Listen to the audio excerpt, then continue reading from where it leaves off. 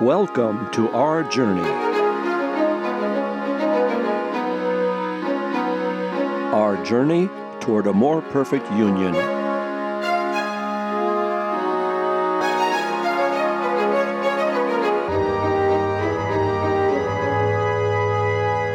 Our more perfect union is an experiment, a grand experiment in something we all cherish, democracy. Welcome to our Radio Roundtable with higher education consultant Dr. Michael Walker-Jones, Harvard's Executive Director for Health and Human Rights, Dr. Natalie Alinos, and from Beacon Hill, Representative Jeff Roy, as we the people celebrate the journey of America toward a more perfect union.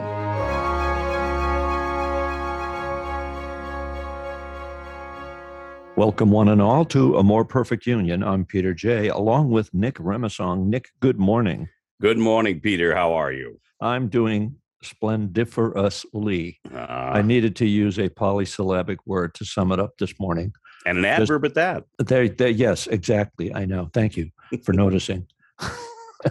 Anyway, that aside, we have a topic that I'm going to put on the table. I'm going to seed the clouds, if you will, with a discussion about insurrection. Insurrection. There's a big word. And where we are as a nation at this point. And unfortunately, it is very much a part of our lexicon now. That said, where does it come from? Where did it start? And that goes back a long way. And that's what we're going to take a look at. What is probably a 30 to 40-year prequel to all of the events that we've witnessed in this last decade and more recently. So as a country, where are we going economically, politically, and so on? Now, we're recording this on Thursday morning. And of course, this evening, there's going to be the grand unveiling of the January 6th committee in prime time on Thursday evening. And so we can only surmise what they're going to discuss. And by the time you're listening to this, perhaps you'll be one primetime evening's smarter on exactly what the January 6th committee has been all about. That said, we take a look back, and I'm going to go all the way back to the 1980s. Prior to the 1980s, the Secretary of the Treasury, Robert Reich, made an interesting observation, and it was that there was this relationship between business, big business particularly, and the American worker. We remember scenes of manufacturing, people going to work, the start of the day, end of the day, and lunch whistles, people getting out their lunch pails. And the middle class was talked about in very robust style. And as productivity went up over a period of several decades, people made more money and the American way of life progressed. Things got better and better and better. And in 1980, something changed. There are a number of forces that kicked in, and all rather abruptly. In 1980, going forward, if you were to look at Robert Reich's graph, the American workers' income and also the productivity and the profits of corporations all moved in lockstep. It was a very wonderful relationship where everybody was benefiting. And many corporations, by the way, used to tout that in their quarterly reports, what their relationships were with the factory workers and so on. And then in 1980, suddenly American incomes flatlined. Profits still kept going up all through the 80s and 90s, but wages were suddenly flatlined. The patron saint of this phenomenon is a gentleman named, right here in Milton, Massachusetts, is where he grew up, Neutron Jack Welch. Jack Welch was a CEO at GE who very much believed that if you couldn't be number one or number two, you didn't deserve to be in that business. And he was going to find a way to do that for all of the divisions of GE, which, by the way, also included minimizing staffs. That's why it was known as Neutron Jack, because all the people were gone and the buildings were still standing. And that said, his techniques were adopted by many other corporations. And that became the new law of the land: profit at all costs, profit by all means necessary. And the decades-long arrangement between American workers, notably union workers, and corporations started to come apart. In the background, technology was also playing a role. We were beginning to offshore work, move it to other countries. We were also beginning to see the rise of long lines communications and further offshoring of what gradually became an information society. And again, the forces kept on expanding with respect to the ability to reward workers for reasonable work. The reasonable reward notion started becoming less and less so. So that is a backdrop that I think has generally introduced a certain amount of pain. The American worker, it's much tougher now to get ahead. The middle class has actually been reduced by an estimated upwards of 12% by whatever definition you use for the middle class. And so that pain and the anger associated with it needs a place to go. It needs some form of release. And that is, I think, one of the root causes behind what we've seen in these recent years with anger, talk of insurrection, people joining groups like Proud Boys, Oath Keepers, and they're looking for answers that they cannot find. And I don't know where all of this is going, but I have a grave concern, not about what happened on January 6th. We know what that was about. That's becoming part of history, which we'll know more and more about. My real concern is that was a dress rehearsal. Thoughts?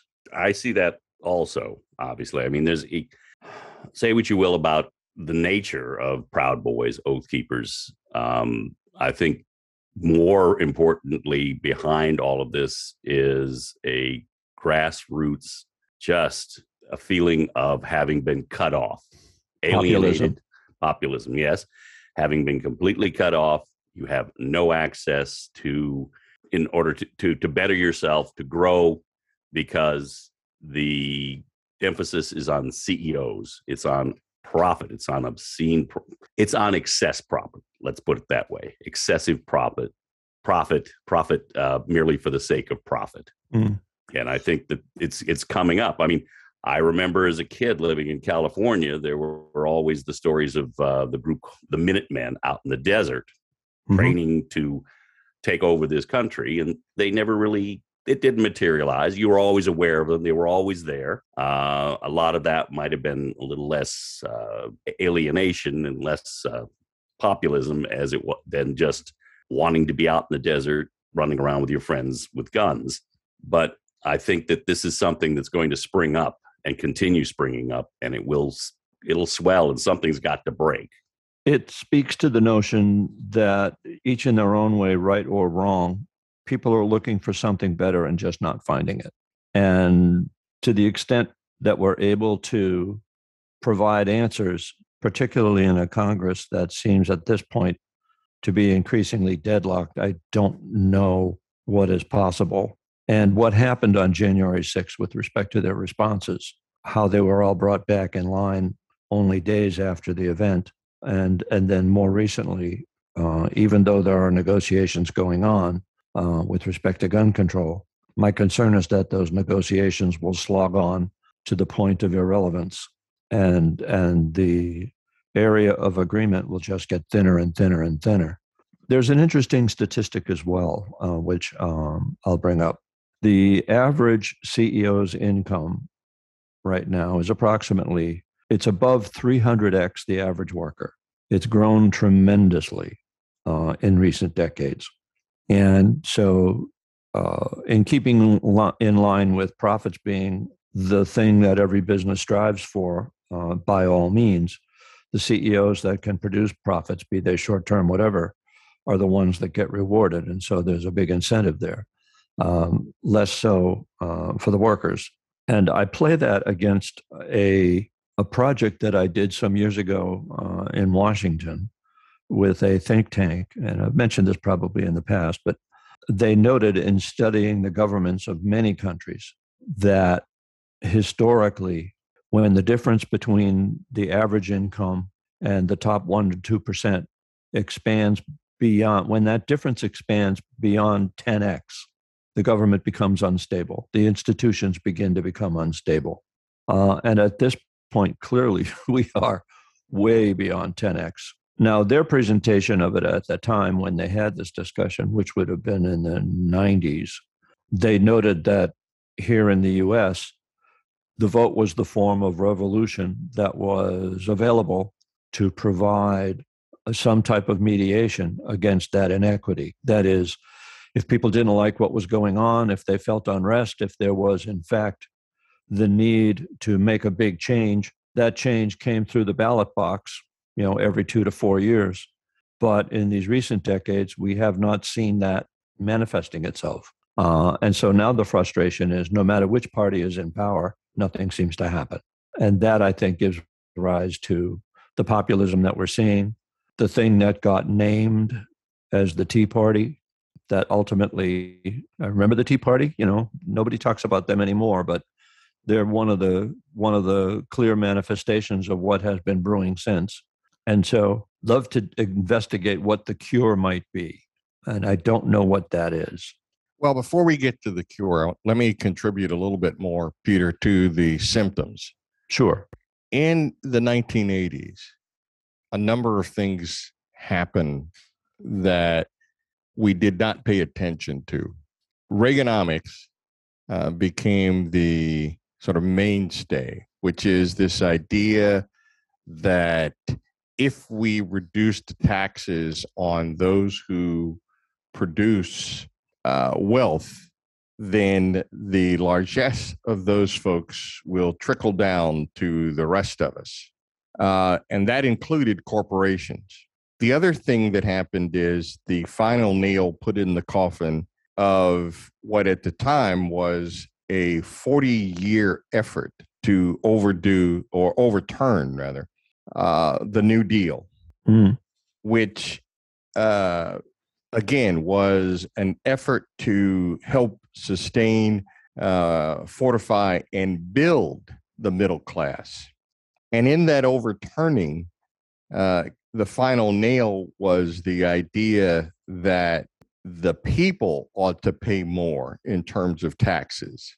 Again, one of the Reaganomic platforms and principles, not corporations, but people.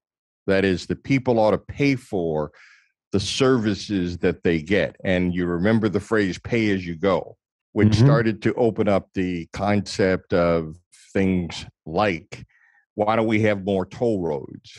The people who use the toll roads ought to pay for them. And the one downfall of that was the trucking industry, which fought back hard. And so quietly, the taxes were raised in the trucking industry, but not tolls in terms of the interstate. On the common folks, gas prices started to go up, primarily because of the increase in both state and federal taxes on gas. The next little indicator was the idea in terms of the tax shift. Do you recall, well, some of us who are older, recall that back in the 50s and 60s and 70s, if you had a credit card at 4 or 5% interest, the interest on that credit card at the end of the year, if you itemized your deductions, was a deduction.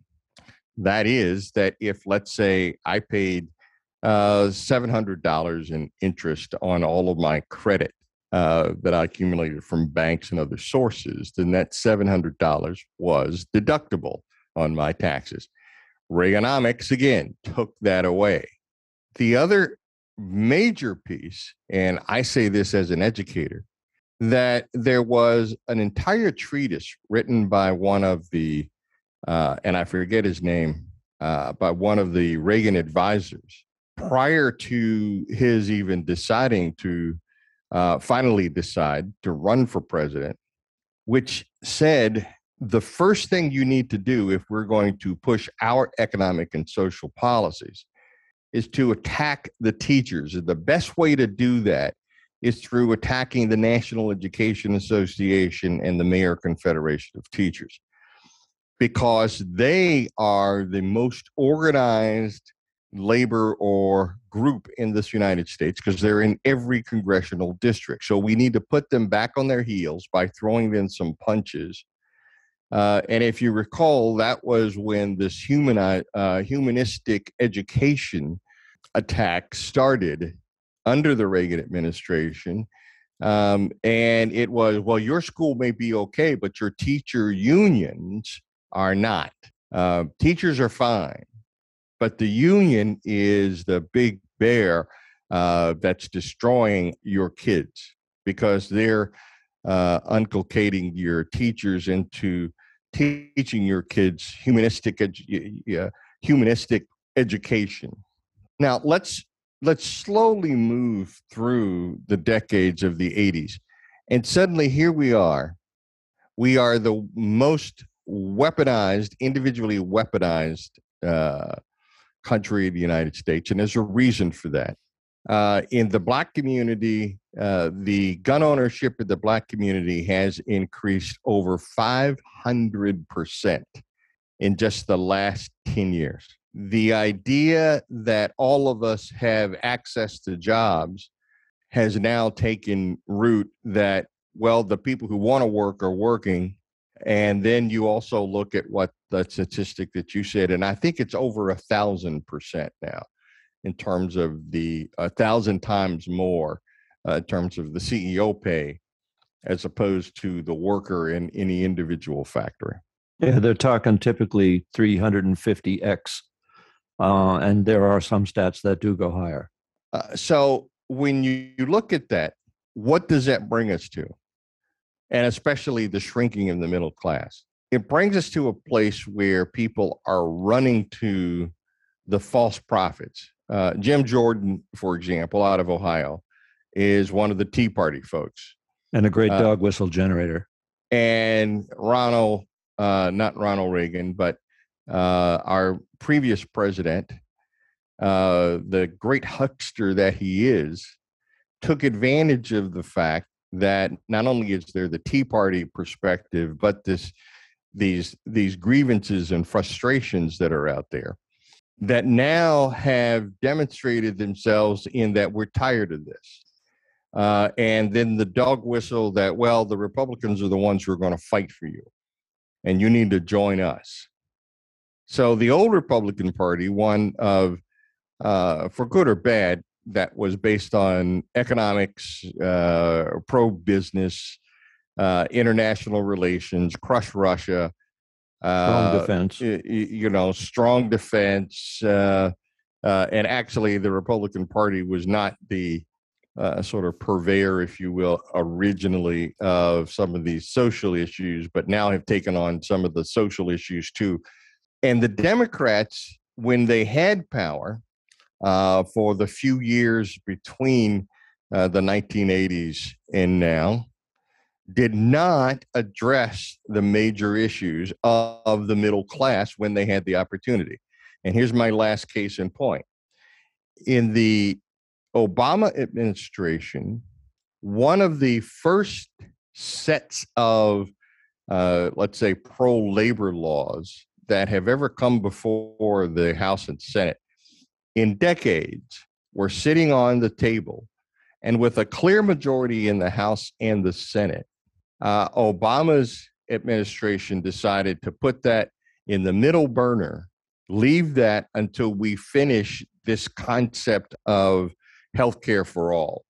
And the point that I want to make here is that rather than go at making or providing the opening for workers, a clear majority, so that they could better organize, they put those laws on those prospective laws on hold in order to get the healthcare laws, and lost the opportunity then to pass those laws because it was right after the midterms when the Democrats basically lost control.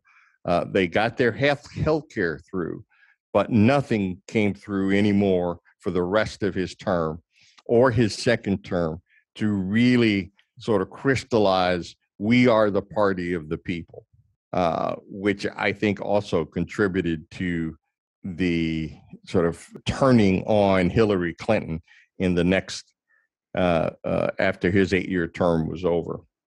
Michael, I'd love to pick up on one piece that I think is important in the context. You gave a laundry list of items that shifted the tax burden to other folks, the middle class primarily, and that's on the issue of student loans. So back in the 1980s, and I graduated in 1986, and at the time, there were two things you could do with student loans. Like you talked about other loans, the interest was deductible on your federal tax return. But the other significant, so they took away that right to deduct student loan interest back in 1986. Second thing was that they made student loan debt non-dischargeable in bankruptcy. And you jump ahead 30, 35 years, and we have probably one of the biggest student debt crises in the history of the United States. And what are they talking about doing? They're talking about eliminating student loan debt. And despite the fact I brought it up with congressmen and said, you know, if you really want to address student loan debt, why don't you reverse the policies that you implemented in the 1980s? Make the interest deductible. And if somebody is truly struggling, which is what the bankruptcy laws are designed to protect, allow these people to discharge those debts in bankruptcy. It seems quite logical to me that that's the answer to that particular crisis. I have some other ideas that we have implemented on the state level to address student loan debt, but that's a federal issue and crisis that was developed during the 1980s in exactly the time frame that we have set as the context for the beginning of this. Now, it is interesting that in this context, once again, we are turning to the states to try to rectify income inequality, which is at an all-time high. We're back. We're even in worse shape than we were back in the Gilded Age in the late 1800s. So one thing that the Massachusetts legislature is attempting to do is to make a constitutional amendment to allow us to implement a tax on those earning in excess of $1 million. It's called the Fair Share Amendment. I've been in the legislature now for 10 years. I have voted on this 4 times. So in order to get a constitutional amendment on the ballot, it has to be voted on in 2 successive sessions of the Great and General Court. We did it in my second and third term, and a lawsuit was filed, went to the Supreme Judicial Court, and the Supreme Judicial Court ruled that the amendment we were proposing was unconstitutional, so we would have to start the process all over again. We started the process all over again. I have voted in 2 subsequent sessions of the legislature. The ballot question is slated to be on the ballot in November of 2022, but I will share with you that yet again, a lawsuit has been filed to prevent that question from getting on the ballot. And the question is to the people themselves as to whether or not somebody who is earning more than $1 million ought to pay an additional 4% in income tax. Now, keep in mind, it's only 4% of the dollars that you earn in excess of $1 million. And I hear people say, well, that's a horrible tax. It's a horrible idea. And I keep going back to myself saying, if you look at the tax payments that are made by people, the real burden is on those who are in the middle class. They're paying a higher percentage of their income in income taxes than those who are earning 350 or 1,000 times what the average worker in a company makes. And I say to folks, how much is too much? You tell me that somebody who earns over $1 million cannot afford to pay an extra 4% on those dollars over $1 million. It's just striking to me that we have this conversation, but we are having this conversation. The people will have a chance to weigh in on this, and I can assure you that between now and November, the airwaves are going to be flooded with threats of fear and how that this will somehow disturb the economy. And in fact, it's going to bring more balance to our economy. It should root out some of the evil that has developed through some of these policies going back to the 1980s.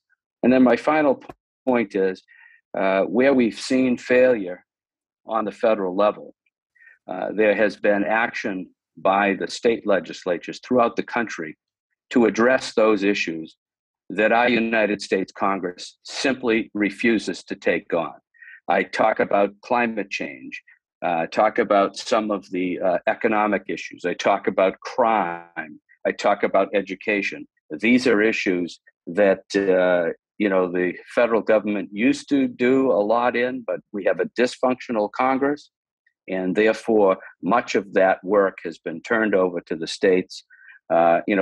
Gun control, I think we had an off-the-record conversation before the show started today. There's a perfect example. The federal government has absolutely failed on this issue, and the Commonwealth of Massachusetts has done some great work in this issue. We have a low gun violence rate, and just a few days ago, we as members of the Great and General Court here in Massachusetts sent a letter to every capital in the United States of America saying, this is what we have done on this issue. Your federal government is failing you, but you as a state can take these steps to protect your citizens, to protect your children, to protect against gun violence. So those are my three takeaways from this discussion. I think they offer some solutions as to what we can do. And, the solutions are for particular segments of the problems that have been identified here, but you have to start somewhere. And I throw those out, and I'll sit back, and I'm anxious to hear what others have to say. I want to jump in, Jeff, and thank you, importantly, on the Fair Wage Act. I mean, I think that is, in my mind, so clear that with growing income inequality, we need to address that head on.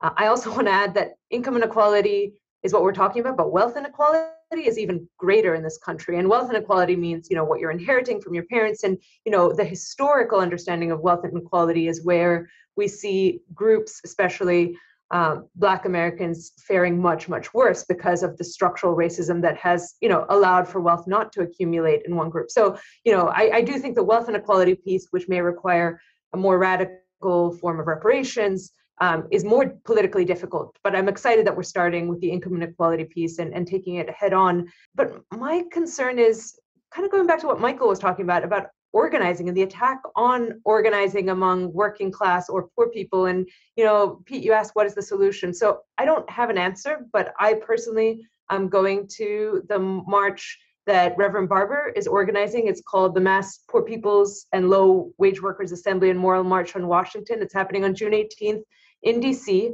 And the hope there is to bring together political power among a group, poor people, who actually make a huge portion of our country, but simply do not have a political voice. So, according to the Poor People's Campaign, there are 140 million people who are either living in poverty or one emergency away from poverty. And the emergencies we're talking about are like health issues. You're diagnosed with cancer and you suddenly have to spend your entire savings on treatment. My father-in-law's life-saving medication costs thousands of dollars every month. And, it took months to try and get him. He is, has retired. He is low income, he doesn't have, and just to try and get that life-saving medication, he waited several months without accessing it. And it's like, why is our country, one of the wealthiest countries in the world, allowing people to go bankrupt because of healthcare costs? Why are we allowing for a flood or some other emergency to push you from barely living to struggling and living in poverty? And obviously COVID has made that worse. So, I do think that political organizing is important. And whether this is the conversation that we want to have today, the revolution, the moral revolution that I think Reverend Barber is trying to build, that brings faith leaders, but also it's not one ethnic, racial, religious group. It is really saying, half our population needs this is one step forward. And, to what Jeff said, that we have so many challenges ahead, they talk about the interlocking injustices of systemic racism, poverty, ecological devastation, and the denial of healthcare, militarism, and the war economy. So, they're trying to sort of thread a needle across those. I do think that too often people focus on one issue that they care about, but they're interconnected. I have some hope, as I've said in previous episodes, that our youth are able to talk about ecological devastation in the same breath as they talk about wealth inequality, in the same breath that they, fight for student loan forgiveness. And I know the term forgiveness is also controversial because there's nothing to forgive. Nobody did anything wrong. Our government, as Jeff said, changed the rules and made it so much harder for people to get the education they deserve. So I think organizing and political organizing at the grassroots is critical. I also think from the top down, we need to change the way that politics are, and politicians are swayed by money. I ran for office, and Jeff, you can speak to this more. The fact that a candidate has to spend the majority of their time making phone calls to fundraise, not sharing their ideas, their policies, not talking about what their values are, not talking to the people who are voting, but actually to the very few people who can donate at the max, is really a problem. That creates an incentive for politicians to care about that 1% in an outsized number, not about the 20% who can't donate, but actually, are an important base. So I think there are many conversations that we can have, but I do think that political power to the poor and organizing, whether it's through labor unions or other organizing, is possibly one way forward. Natalia, that obligation to raise money as a congressperson would not have ended with you winning the election. Many congresspersons spend their first few terms building up bank accounts and building and making fundraising calls across the street from the Capitol building, sitting in a cubicle, just making calls for hours every day, raising funds to ward off a challenger in the next race. I can tell you it was one of those things that made that particular position unattractive to me as one who, briefly thought about it. And one of the differences between raising money on the federal level versus raising money on the state level. So a federal candidate can collect, I believe it's something on the order of close to $3,000 from an individual, and PAC money in substantial thousands of dollars. In Massachusetts, a candidate can only accept up to $200 from a lobbyist. That's 200. That's a fraction of what a federal candidate can collect from lobbyists. Individuals can donate up to $1,000 to a candidate at the state level. So it's a totally different ball game in terms of the structure. There's less incentive for me as a state candidate to be, incentive is the wrong word. There's a less of an opportunity for me to be influenced by outside money because it's such a small level. I neglected to say when I spoke the first time, I wanted to bring greetings from Copenhagen, which is where I'm broadcasting from this afternoon. And it's part of the job that I have is I come and I look at what's happening in other states. And in this case, I happen to be here in Denmark looking at their energy and renewable portfolio, windmills, and all of the steps that they're taking to go to net zero. So it's a fantastic opportunity to learn the best practices from other states and other countries. And I know that Michael is consistently traveling throughout the United States. And I believe Chris was at a journey outside of the country recently. So, these are types of things that when we're looking for solutions, we don't stop at the borders of Massachusetts. We look everywhere. So those are my greetings from Copenhagen and Denmark, and look forward to more conversation today. My regards to the Queen. Yes, Marguerite. I- It's funny you bring up not funny at all, but the advantages of travel. I mean, that's what the Fulbright scholarship was established for, was to broaden outlook and horizons of Americans who we, as a country, tend to travel for pleasure only. And we remain a bit insular in the way that many people never leave their native state, the state where they grew up in, born, wherever. They don't even travel to other states. That's an odd thing to them. So, I mean, we do have things in play for that sort of thing, but I mean, not everyone qualifies for a Fulbright scholarship, but there are aspects of travel that could be geared more along the lines of an exchange of ideas and an exchange of cultures. And to address just very briefly the concept of the diminution of the power and the importance of labor unions, I mean, Pete, Michael, and I all came up in an era when unions were very strong. You had people like Walter Reuther and George Meany. We knew those names. The AFL-CIO, everyone knew what that was. It wasn't the American Football League. And I don't think anyone really knows what they are today. They've never heard of these names. Not that we need to deify, because I think that's part of the problem. We are deifying CEOs.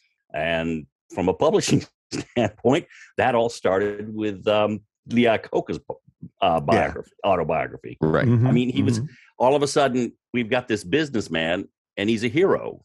And that book was the biggest bestseller of that time.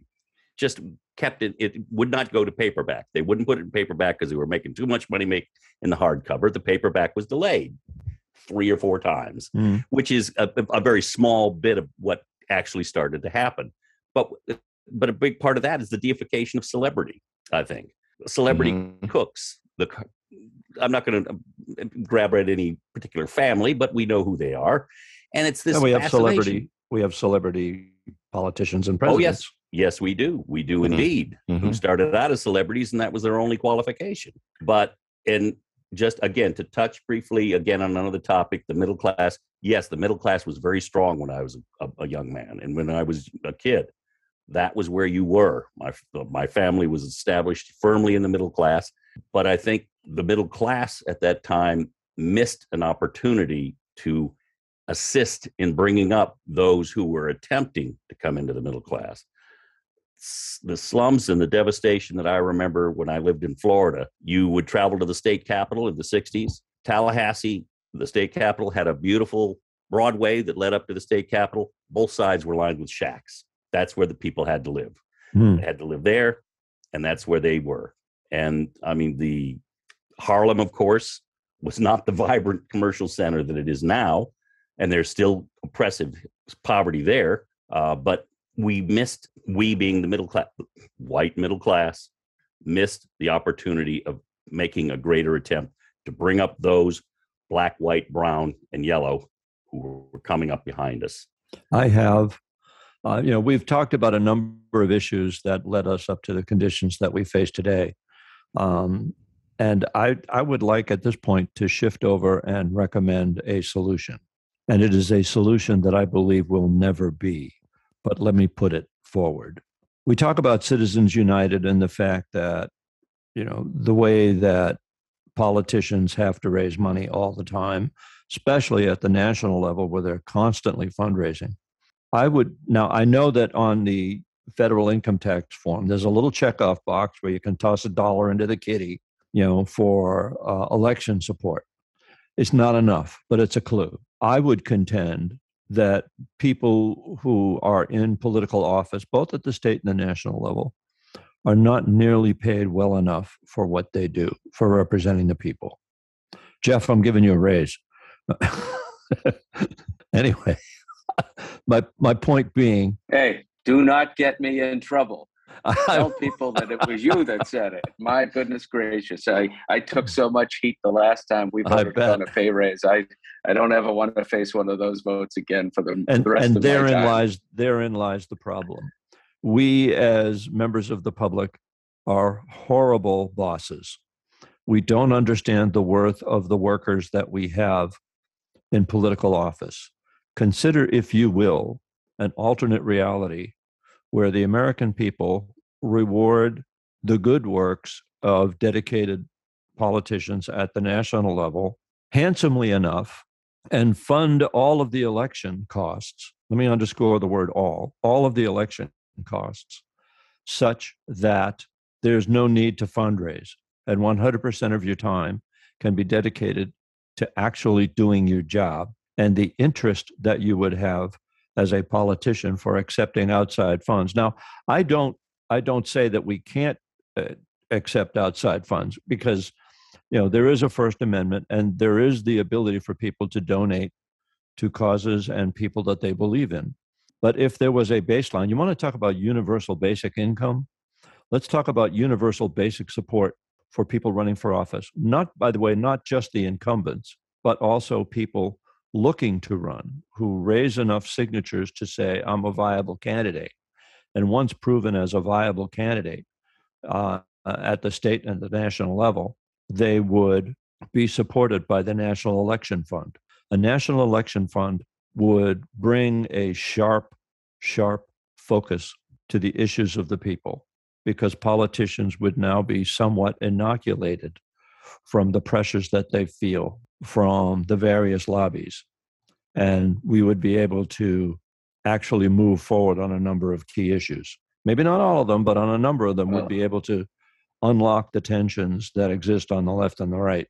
And Pete, you should never know happen. that one of our governor candidates in Massachusetts announced either yesterday or the day before that he is actually going to be running his campaign on public funds because he's unable to raise money on his own. And that would be the Republican nominee, even though he was granted the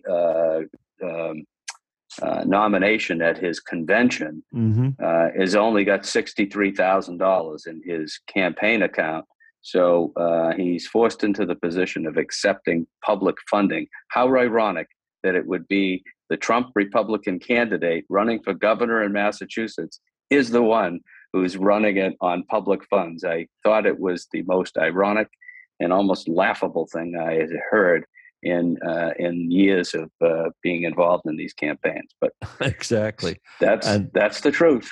But Yeah, I do know that New York City, for example, does have a matching public kind of campaign finance program. So if you get small donations from a New York City resident, you're running for local elections, then New York City will match it. So if you, and it's like 8-1, you can get up to $2,000. I have to look at the system, but that does allow people in New York City to run for office and say their community is not, there's such inequality in New York City. So say you come from a poor community and your neighbors all want to support you, but they can support you only at the $10 or $20. The city itself will do a match so that you're not disadvantaged simply because you are representing a poorer community, or you come from, unfortunately our networks are what allow us to, raise 100,000 versus 10,000. And that means that people who have those networks, 100,000, most likely themselves wealthy, are more likely to be elected, even though they are not representative of the community. So I do like that New York City has that campaign finance program. I don't know if Massachusetts, Boston, or other places would consider something like that. So Pete, it's not completely outrageous what you're talking about. I think it would be a great idea. And not only is it not outrageous, but at the same time, Pete, let's admit too that it's very complex, because as soon as you start talking about, and you even mentioned it in as part of your solution, it helps us in terms of the left and the right. Well, unfortunately, that I believe, and I've said that many times before in our discussions, part of what we're running up against is this black and white choices that we think we have to make. In other words, there's Democrats and Republicans.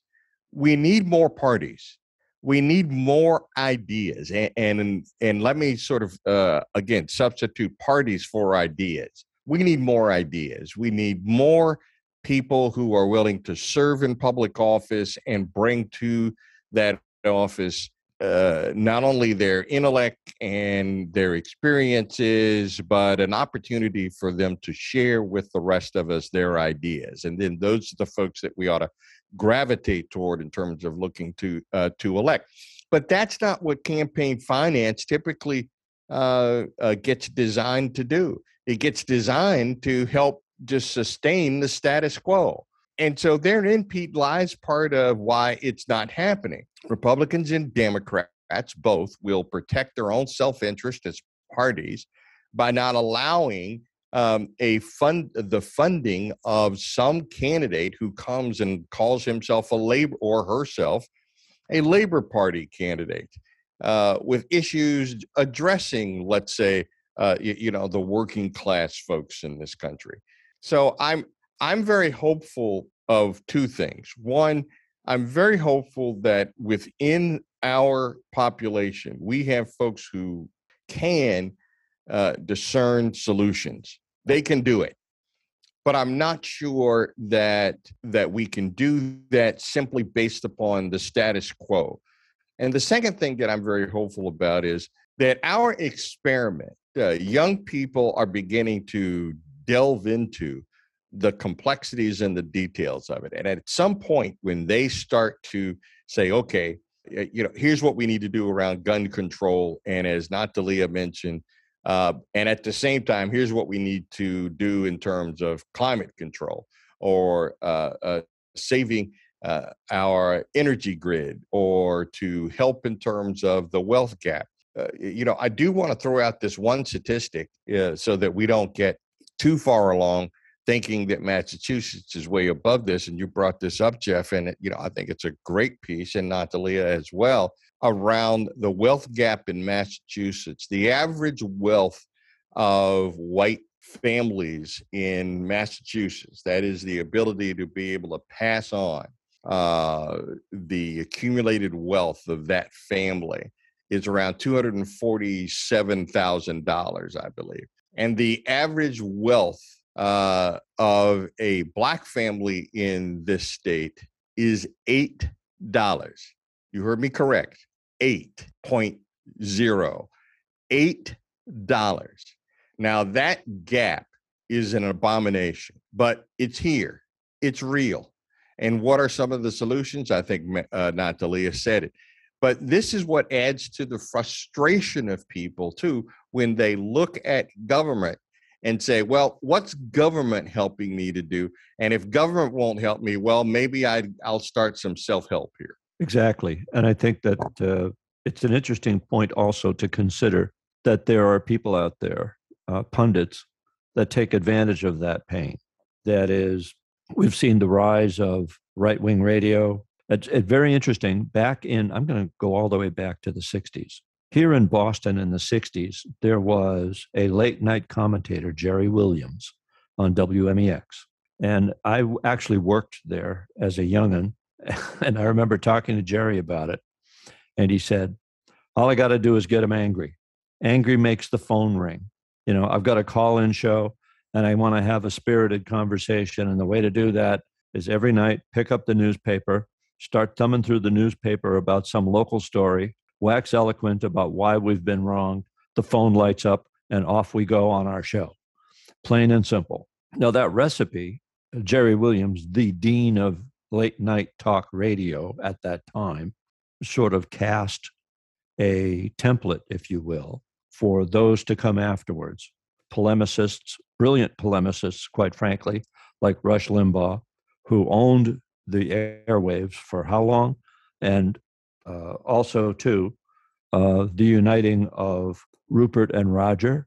That was a big moment with the birth of Fox News. And to be fair, this goes all the way back to Samuel Gompers. And in his own way, he was a polemicist as well and believed in a free press. And the free press invites everything into its tent. But unfortunately, we need to have a more educated and more reasoned society to temper that. Donald Trump summed it very well. I love the uneducated. Yeah. And all of these people understood one thing. The opposite of passion is not hate. It's indifference. Mm-hmm. And what they do is they foment passion and convert it into hate. And so we have a very angry society now, aimlessly angry, and they need to be directed by those in power for their own self-aggrandizement. And that is one of the backdrops that needs to be addressed. Yeah, the demagoguery that is going on now is, I mean, it harkens back many, many years. I mean, obviously, the one I remember the most, well, not remember personally, was Huey Long. I mean, once described as the most dangerous man in America. And he knew how to work a crowd, and his crowd was the working class and the poor in Louisiana. Now, differences between him and a recent national administration, he actually did some good for the poor and the disenfranchised in Louisiana in his 7 years, basically, of controlling that state. I mean, he ran it like a fiefdom. There's no two ways about it. Right. But he actually did some good. He took on Standard Oil and got a lot of money out of them that they were not giving. And he spread it around, spread the wealth, every man a king. But it was demagoguery. It was get to the lowest common denominator, and you're gonna sweep them. You're gonna take care of things. You're gonna foment insurrection, which is what is happening now on a very broad range. And the quote you gave from Donald Trump, I love the uneducated. Unfortunately, a lot of the people that he spoke of as uneducated said, well, he loves us. No, he loves the fact that you're uneducated. I don't think they grasp that point. But that can be taken as somewhat, self-serving attitude on my part. So I set that aside. But I think that really this is what's going on. You're coming at it's like the National Front in England years ago. They got the skinheads involved in it, but the National Front was not run by the skinheads. And it was not run by the disenfranchised and the poor from Croydon and other inner city slums. It was run by men of power, men of money. They used it to get in. So that's something that I have, been mulling on for years now, is the fact that this is what's happening. People are being, they're appealing to fear, a great deal of fear, a great deal of poverty, a great deal of anxiety, and just a feeling that we don't know where we're going and we have no one leading us. Congress is not doing it. My great fear is, as I said in the beginning, what we saw on January 6th might prove to be a dress rehearsal. That gets me nervous. I don't want to be doom and gloom, and that's not where I want to go with this. But there is one potential future out there that does concern me, unless we all cast smart votes, that trying to consider what a second term in office might look like for the former president, I would think on day one, he would be focused on finding a way to make his residency at 1600 Pennsylvania Avenue more permanent. And that would be by all means necessary. Yeah. Yes. And out revenge. Yes. He's going to take names. He's got the names, and he'll take revenge. The revenge tour. Yeah. And let me throw out as part of my sort of closing salvo for my fellow panelists here, 2 books that I clearly recommend to our listeners. One of them is called The Coming Jobs War. It's by Jim Clifton, and Jim Clifton happens to be the CEO of the Gallup Corporation. And the other is The Great Reset by Richard Florida. These 2 books basically outline what the future holds if we let these demagogues continue to prey upon those who are not just uneducated, but those who are looking for a better life legitimately and don't see the current party system helping them, or the current governmental structure at the federal and state levels helping them, or really sort of providing them with a vision of the future where they can have a job and raise a family on a living wage. As a matter of fact, Clifton's book does this based upon surveys that they do every year worldwide. And it comes down to this. There are basically 3 things that people on this planet want. They want to be able to have a job with a living wage and sustain themselves and their family. Second, they want to have a life where they don't feel as though they're being taken advantage of, or someone or some person is ripping them off. And then third, they want to be able to pass on to their kids a life equal to or better than the life that they have. That's it.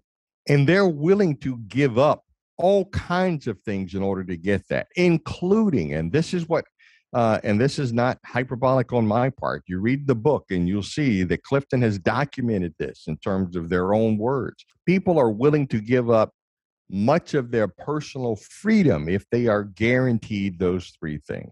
That's the frightening part. That is. I would say that at this juncture, I hope people don't come away with the program being too negative, but we just tried to shine a light on some of the things that are in play in what is an increasingly complex world, extremely complex world.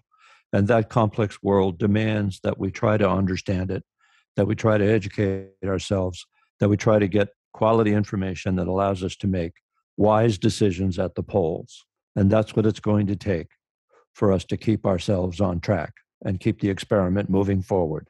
Any last thoughts from anyone? Well, I know Chris has been very quiet today. I would love to hear some positive news coming out of Chris, and tell us what you learned in your journey to close us out. Well, yeah, I'm just back from a history tour of Ireland, my first time to the Republic.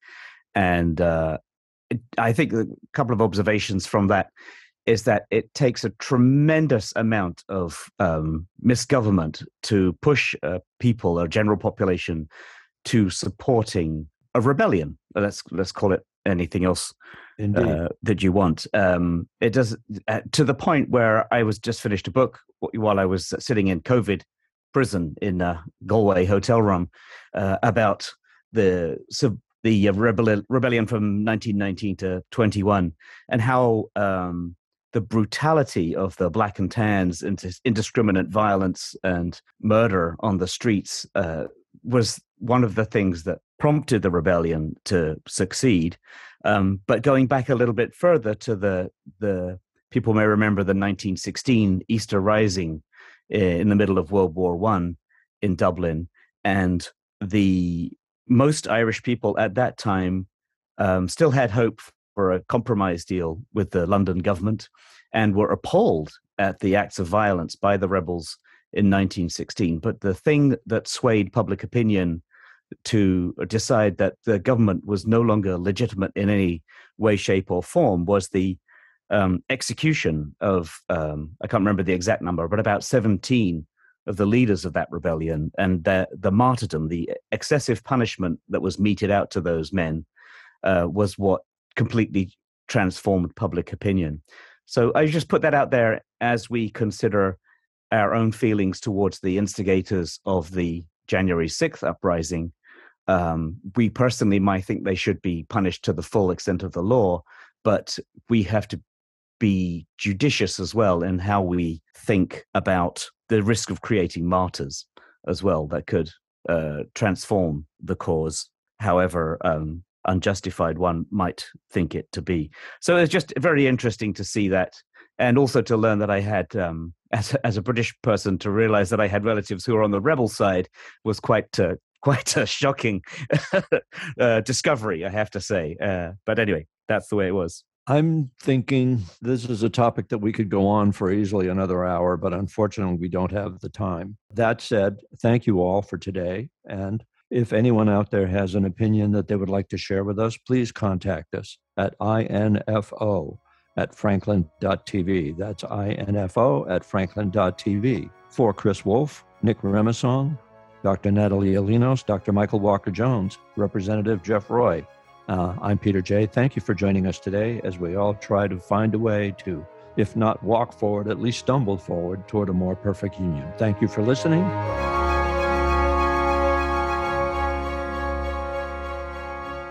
This is Franklin Public Radio.